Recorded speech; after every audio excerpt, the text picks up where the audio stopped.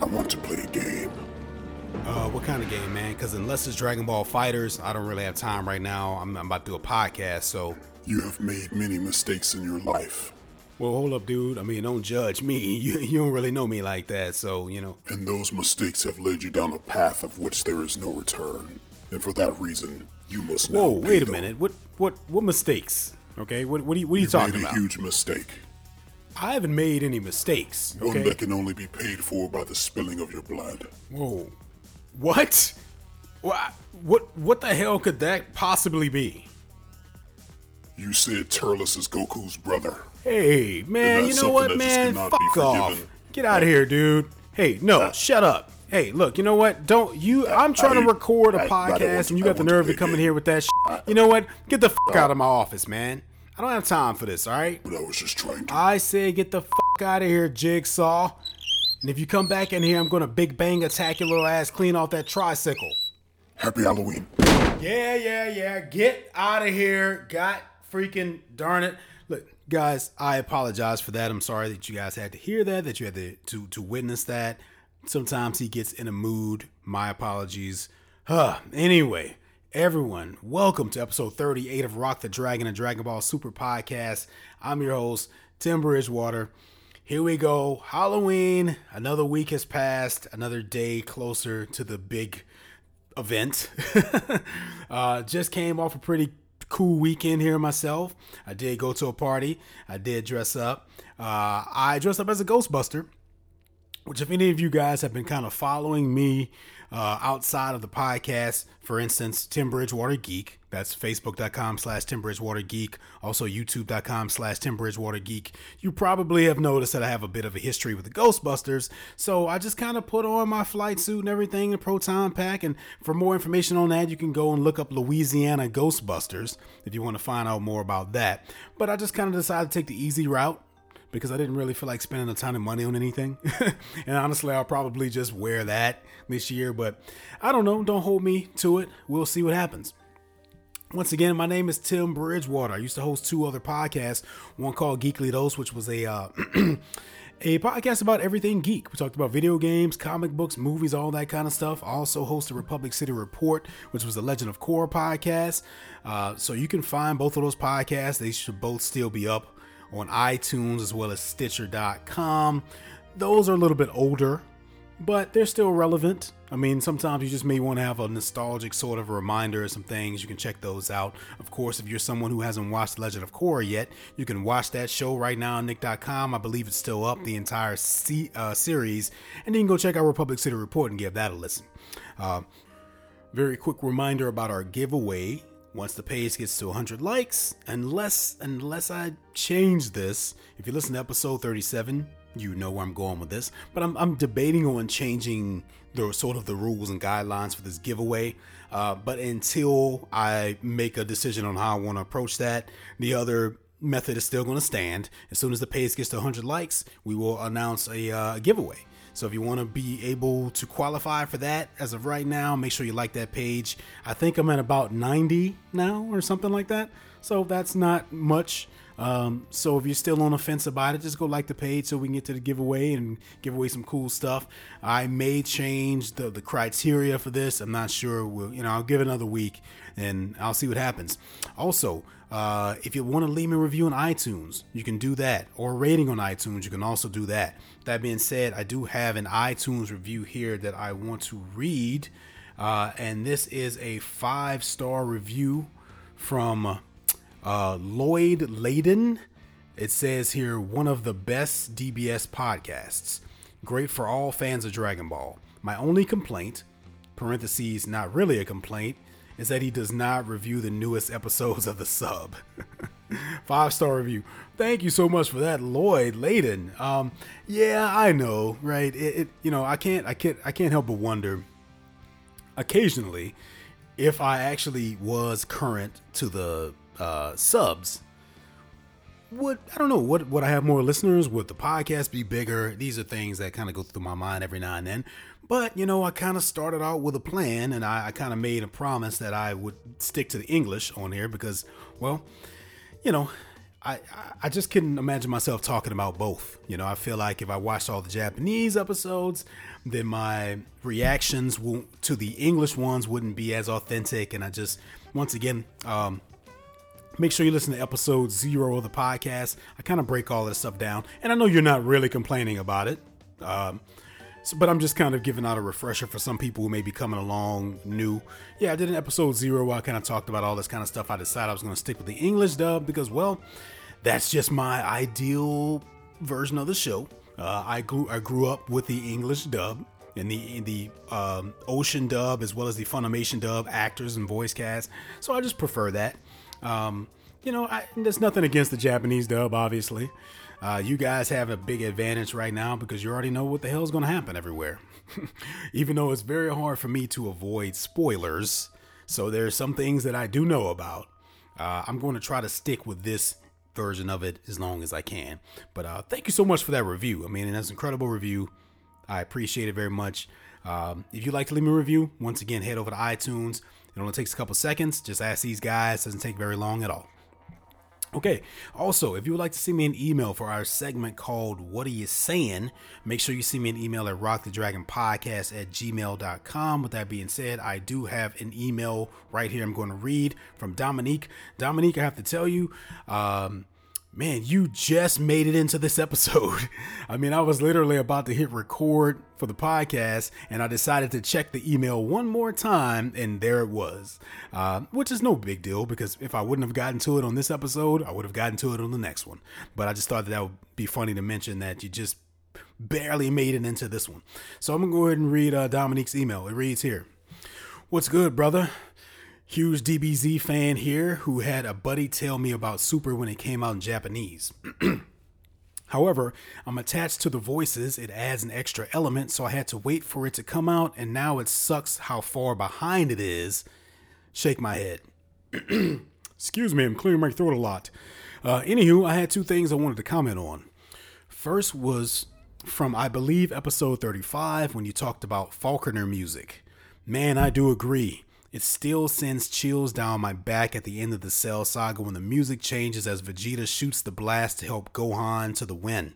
Definitely hope as this saga goes on they bring back the Saiyan music and epic fights. Second thing was the mention of Frost and Cabba. You mentioned how they just assumed Cabba can turn Super Saiyan and assumed Frost had the same powers as Frieza. Well, it makes sense seeing how Universe 6 and 7 are twins, Beerus and Champa, Whis and Vados. Like twins, they're very similar with slight differences, as we've seen with Frost and the Poison and Cabba and No Tail. So it makes sense why they'd assume they can do the same things, seeing how they're supposed to be twins. Anyways, that was all. Hopefully this makes it. Love what you're doing. Keep it up, brother. Dominique, thank you so much for the email. So let's see if we can break this down a little bit. So the Faulconer music, once again. Anybody who is curious about what that means, head back and listen to episode 0. But the Bruce Faulconer music is definitely my favorite. I know a lot of people don't like it. I know a lot of people do like it. I have to be one of those people who loves it. That's just ideal version of it for me. And that's the version I grew up listening to and watching when I first got into Dragon Ball Z. And I did an edit, a fan edit of the Final Flash moment of Vegeta versus Magetta. And I uploaded that on the Facebook page. So if you want to see that, head over to facebook.com/rockthedragonpodcast. You'll see that video there. But yeah, of course, every epic moment, and this is what I was saying about that music, you know, you can hear it now, and it'll take you right back to certain moments in Dragon Ball Z. And for you, one of your favorite moments is when Vegeta comes in at the last moment, hits Cell in the back with that blast, which helps Gohan turn the tide on Cell. And then he gets the win. So I remember that very strongly too. As far as it coming back, I don't think it's going to come back. From what I understand, Bruce Faulconer and Faulconer Productions had this big lawsuit against Funimation. You can find videos about this kind of stuff on YouTube now. But there are people out there who break these kinds of things down. And part of the reason why they didn't bring Bruce Faulconer back for Dragon Ball Z Kai, as well as some of the movies, as well as Dragon Ball Super, is because they had this big falling out of some sort. Some sort of lawsuit happened. So Sadly, I wouldn't expect any Faulconer music to come back in the near future, but hell, I could always go and edit my own version of it if I feel like it, right? Okay, and you also mentioned that, okay, so the similarities between these characters and how they were just kind of making these assumptions. You're saying because Universe 6 and 7 are twins, you listed Beerus and Champa, Whis and Vados. They're like twins. They're very similar with slight differences. Now that's true. That's true. However, I mean, yeah, Beerus and Champa are twins for sure, as in siblings, and Whis and Vados are siblings. But I don't think we're supposed to be under the impression that Frieza and Frost are siblings. I mean, these are two different characters from different universes. So I see where you're going with those examples, but I don't think that necessarily applies to this, right? Because Kaba doesn't have a twin. I mean, at least not from Universe 7, right? So yeah, there are similarities, but they're not. I think I get your examples, but they're kind of different, unless I'm misunderstanding something here.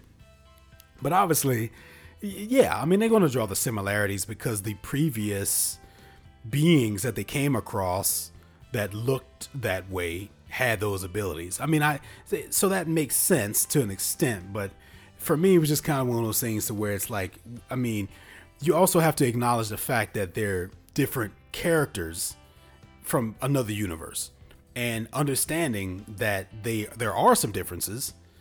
Why would you assume that everything's the same? I guess is what I'm trying to say.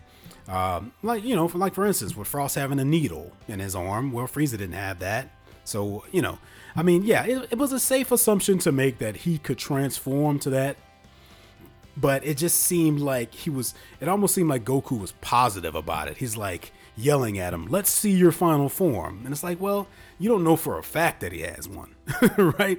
It's kind of a nitpick, but it's just something that kind of bugged me when I watched it. And then when it comes to Kaba being able to turn Super Saiyan and Vegeta immediately assuming that he can turn Super Saiyan, well, there's really no basis of comparison there, other than the fact that he's a Saiyan.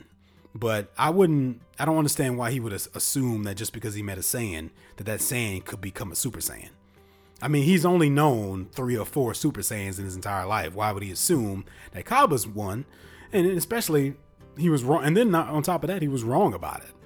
And then, once again, there was a difference because those Saiyans didn't even have tails. So I guess what I'm saying is that there are similarities for sure, but there are also differences. So knowing both of that, why would you make any assumptions, I guess? I guess it's a bit of a nitpick, but I think that kind of clarifies what I was going at with that. But I totally see your point there. I mean, yeah, it makes sense that they would make assumptions based on things that they've already seen. So that makes sense. Dominique, thank you so much for the email. Glad to have you. Welcome to the podcast. Feel free to email me at any time. Anyone else want to email for our segment, What Are You Saying? Send me an email at rockthedragonpodcast@gmail.com. Okay, well, I think we're going to go ahead and jump into the episode talk for this week. Of course, this episode of Rock the Dragon Podcast is going to cover episode 38 of Dragon Ball Super, titled The Sixth Universe's Mightiest Warrior, Engage the Assassin Hit. Okay, so the previous episode pretty much left off with Vegeta defeating Kaba.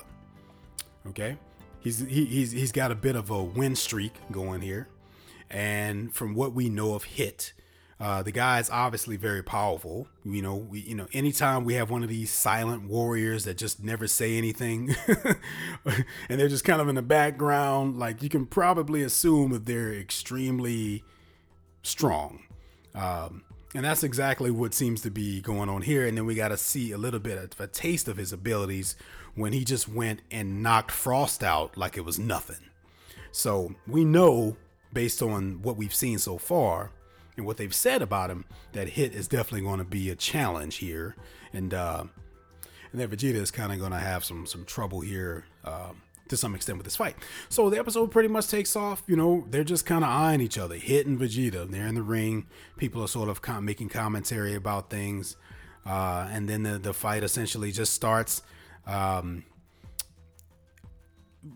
Monaka wakes up at some point, so that, I mean, even though they didn't really put a lot of emphasis on that, they showed it just long enough to remind us that he's been in his own little weird little zone. And then Vegeta powers up the Super Saiyan Blue, and then that sends some kind of weird shockwave or shiver up Monaka's skin. So that's supposed to mean something also, but at this point we don't know. Now, of course, we do get sort of another revelation or about Monaka a little bit later, but we'll get to that in a minute. Now, I have to say this, this stare down that happens here at the beginning of the episode between Vegeta and Hit goes on for what feels like forever.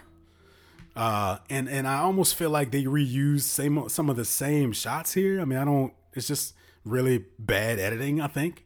It just seems really long, and we get a lot of Vegeta inner monologue during this episode too, which, I mean, to an extent that's normal, but like I feel like we got a lot during this episode, almost too much. We also got some shitty animation this episode too. Not all of it, but a good bit of it. Mostly whenever Vegeta and Hit start to fight, is where the animation kind of takes a dive. But well, that's the toughest part, I guess.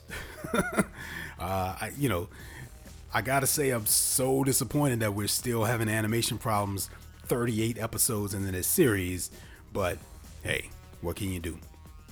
But I'm gonna move through some of this kind of quickly because, well, there's not a lot to break down here. Essentially, we get a fight, Vegeta and Hit, and Hit's winning, okay, because he's super fast, and everyone's kind of wondering why Vegeta can't land a punch and why he can't move, dodge the punches quickly enough. So there's pretty much a whole segment here just dedicated to that. Vegeta with a lot of inner monologue, getting punched, getting his ass whipped, and him just kind of getting increasingly more upset about it and being normal Vegeta and getting pissed off, but letting his anger and rage take over, which never works in his favor in these fights. Every time he just gets mad, then he starts to lose focus. He gets, sloppy, and then he just becomes sort of a punching bag. And that's essentially what happens here. Now, once again, everybody's just kind of watching because they're wondering what's going on. And Vegeta's saying, hey, I'm Super Saiyan Blue, and I can't even land a punch on this guy. Goku and Piccolo are paying very close attention, saying, we can't even see his hits. What exactly is going on here? So, to kind of just jump to the point, Vegeta loses. I mean, there's not really much to break down with that. Eventually Hit gets some pretty devastating blows to Vegeta and eventually just knocks him clean out of Super Saiyan mode and just knocks him out completely. Okay, so a lot of the hype around Hit seems to be kind of paying off here. We do get a little bit more backstory on him. I mean, we know he's an assassin. We know he's from Universe 6, obviously. And they're all just kind of saying that he's kind of living up to the reputation that he has. But once again, everybody's just trying to figure out exactly how he's managing to pull this off. Now, so yeah, I mean, Vegeta gets his ass knocked out. So contestant Hit is announced the winner. Everybody starts to kind of freak out a little bit on the side. And Goku sends Krillin down there with a Senzu bean to get him back up on his feet. But then Goku decides to go have a conversation with Jaco because he knows Jaco has a special vision. So he's trying to see exactly what's going on. They try to figure out how is it possible that he could be moving as fast as he is when they mention the fact that he's kind of disappearing in the middle of his attacks. And Goku's trying to kind of figure out, well, is he using instant transmission or is he turning invisible or what exactly is he going on here? Now, this weird squid looking King of the Galaxy character that has really served no purpose this entire time. He decides to speak up and he throws out a theory that he believes that Hit is using a time skipping ability. So apparently there are some beings in the multiverse that have the ability to skip ahead in time. And everyone seems to kind of buy into that. I mean, I guess they never really confirm beyond a shadow of a doubt that that's what's going on here. But it seems like it makes sense to everyone. So that this Goku's getting his information, and he's saying that Hit is probably going so even just like a tenth of a second ahead in time. Then that could make a big difference. And Goku is saying, well, how could going that small amount of a time make such a big difference? And Jaco says, well, when you have fighters who can fight at high speeds, such as Hit, that's a lot of time. That's a lot of extra time for him. So essentially, what's going on here is that Hit is going forward in time a tenth of a second, and that's giving him enough time to sort of anticipate moves and see exactly what's going to happen, so he can move or dodge or counter, etc. And there is some talk about, and I'm glad they brought this up. They mentioned that Jaco is obviously a space cop, and one of the things that violates the rules apparently is messing with time. But they're kind of saying, well, we don't want to mess up the tournament by arresting him for that. And Goku says, hey, well, how will I get a chance to fight him if he gets arrested? But here's my question. Obviously they didn't confirm beyond a shadow of a doubt that is what he was doing, but it seems as if everybody bought into that so quickly. So why wasn't he disqualified for that? How is Frost using a poison needle against the rules, but manipulating time isn't? That doesn't seem like a fair thing at all, right? I mean, if you ask me, this is worse than using a poison needle. I mean, at least you have to get hit by the needle first, right? But with Hit, I mean, you just kind of have to figure it out, I guess. I mean, I don't know. I just kind of wish they would have went into a little bit more detail in the terms of the rules and which abilities were able to be used or not. I mean, I guess it's safe to assume that any ability that is just a natural ability of yours is allowed, as long as it's no foreign sort of object being brought into the ring, which once again, they didn't say for a fact that was what was going on with Frost. So it's still kind of cloudy there too, but okay, I guess this is legal. I guess it's legal for you to manipulate time in this fight. But what it does is it provides a pretty good situation where Goku has to figure out the best way to fight Hit, because he's up next now that Vegeta's been knocked out. So this continues the tradition of having to find a way to defeat these fighters from Universe 6, with the exception of Kappa. Kappa's the only one that no one really had to try to figure out anything in terms of defeating him. But he also had his own little arc with becoming a Super Saiyan and all that kind of stuff. Now, they do cut over to Whis and Beerus. And they're kind of talking about, how is this going to work? How are we going to defeat Hit, yada, yada, yada. If Goku can't do it, and Whis makes his comment, oh, we'll just use your secret weapon over here at Universe 7. Don't forget about Monaka. And then Beerus says something along the lines of, you're just trying to mess with me, aren't you? So, and unless I misinterpreted something here, they reveal that Monaka's actually not very strong at all. That he was just brought along in order to convince Goku and Vegeta to participate. Because obviously, if they feel like there's going to be a really, really strong fighter involved, that's going to make them much more likely to want to participate in it.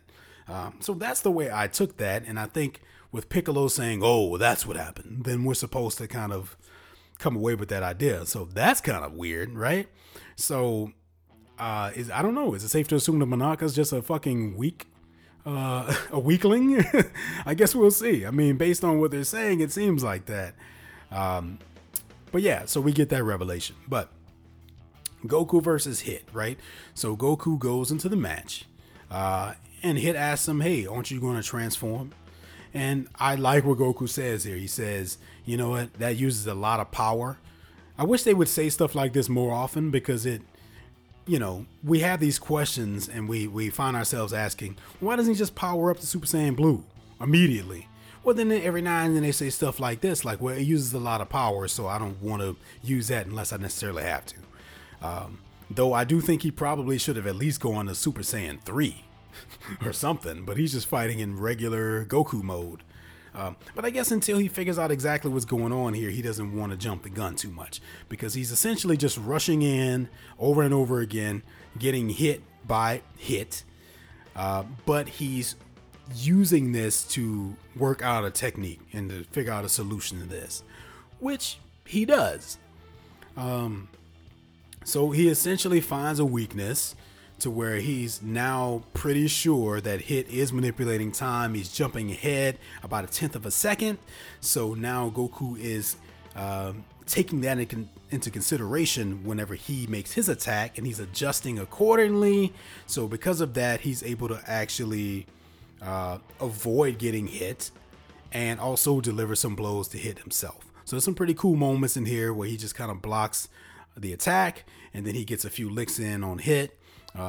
Some of this animation isn't the greatest here, but it's still a cool moment because it really did make me kind of excited, and I found it very fun to watch Goku just kind of figure this thing out, and I thought that was very cool because I feel like we don't get a lot of stuff like this.